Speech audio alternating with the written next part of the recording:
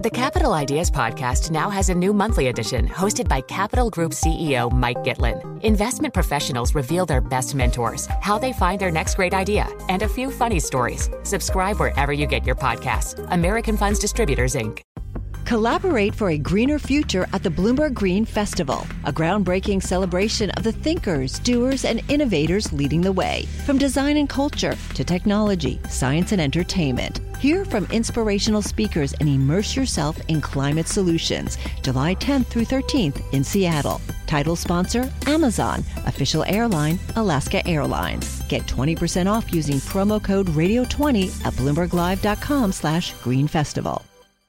7 minutes past the hour as we look at market action with our guest, Mohammed Apabhai, head of Asia Trading Strategy at Citigroup, joining us from Hong Kong. Mohammed, thanks for being with us.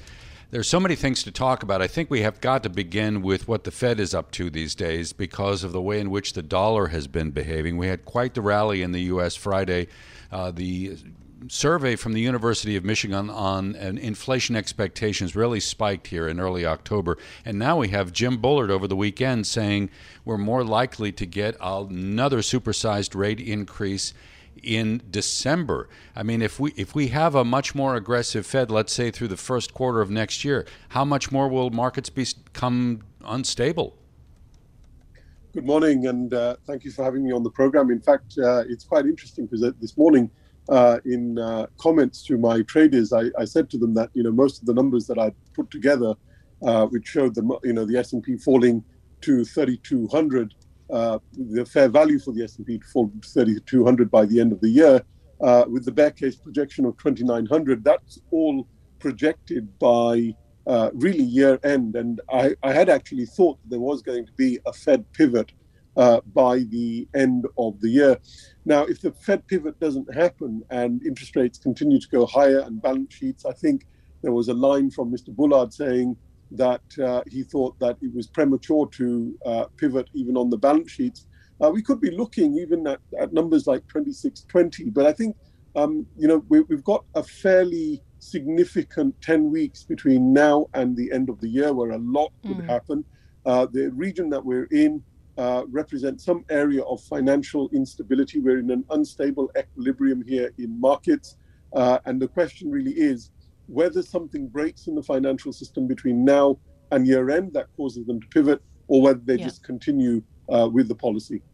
And with cracks starting to show up, Mohammed, I mean, how much leverage does the Fed have to calm markets while trying to fight inflation? When you look at stress levels, we've seen US government bond liquidity at March 2020 levels. Yes, I think there's a lot of potential areas for instability. We've got the ECB starting to talk about doing QT. We've talked about the idea that if the ECB wants to do QT and stop the decline in the euro, stop the rally in the dollar, and keep equity markets calm, they would need to do something like 150 billion euros of QT. And of course, that would be very destabilizing, we think, for the European sovereign market, as well as for the European banking system. And then closer to home in Asia, a concern is really the FX reserves of Asian countries and whether they're going to need to liquidate some of their treasury holdings to get the reserves of dollars that they will need to intervene in the currency markets. But these are just two of the risks that we see. We're basically looking at potentially a dollar funding shortage, perhaps going into the end of the year. That could be destabilizing as well. So unfortunately, no good news seems to be on the horizon for now. We just have to, I think we're going to see things getting much worse before they're going to get better. So, Mohammed, given everything that you're kind of putting on the table here, it's definitely risk off. As you de-risk, do you want to go into cash? Is this a time to build personal liquidity? I think on the personal side, it's a little bit different. I think there are opportunities there for the longer term. So, for example, if we are correct in our view that there may be a deflation or a disinflation cliff on the other side of this, where we could see, yes, inflation numbers remaining elevated from now and until probably 6 months, But then 6 months after that, what you could start seeing is that there is a very significant fall in forward inflation. And that's one of the reasons why the market is pricing rate cuts. Like if you look at one year forward inflation, it's at 2.36%. So yes, cash for now, but we're looking for opportunities. We're watching the yen towards 150, and I know you told us last week it could be 160, maybe even 185. At what point do we see some further intervention here with the verbal jawboning not really doing much to detract from the weakness? Yes, I think we've seen, even over the weekend, Japanese officials saying that they're uncomfortable with the pace of yen depreciation. That follows comments also from authorities in Korea and in China, as well as other places as well.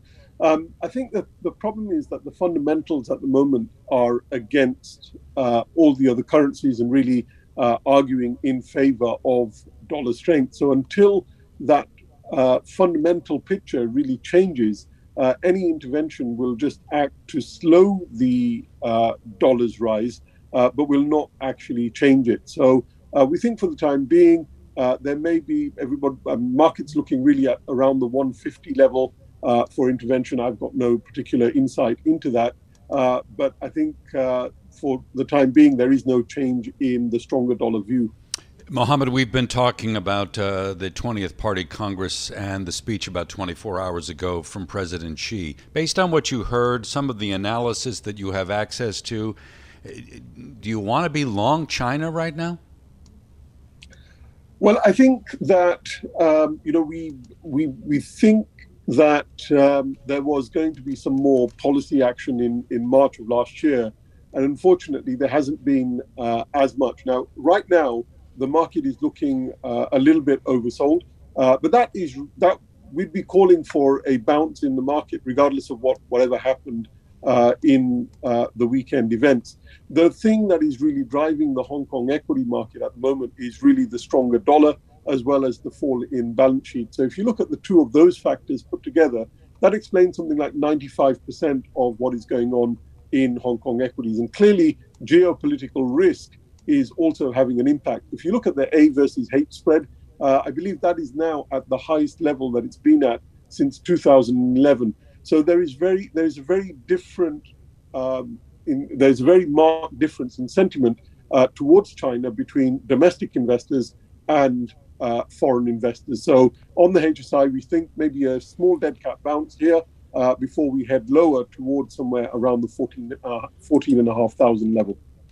We've just seen the PBOC keep the one-year MLF interest rate unchanged at 2.75%. What kind of further policy support are you expecting, though, particularly when we've got these growth trajectory levels for 2023 very low too?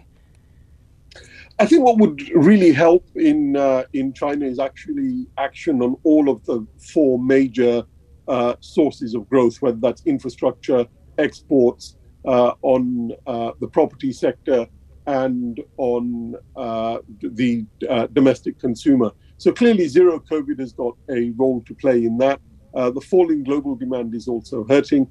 And what is very clear is that the perception, especially in Hong Kong equity markets, is very much driven by this rising geopolitical tension. So we need some action on all of those things. Whether we've got that over the weekend, it's not so clear yet. It really depends on, yes, we've got the speech from President Xi, but really depends on some of the other things that are going to be happening over the rest of this week. But I think overall, we had believed in Chinese exceptionalism, and that had worked in Chinese exceptionalism in terms of markets. That had worked from March of this year until about June. And then it all fell apart again. So it doesn't feel like there's any Chinese exceptionalism in an era of a very strong dollar. All right, Mohammed, always a pleasure. Thank you. Mohammed Apabhai is Head of Asia Trading Strategy at Citigroup, joining us from Hong Kong.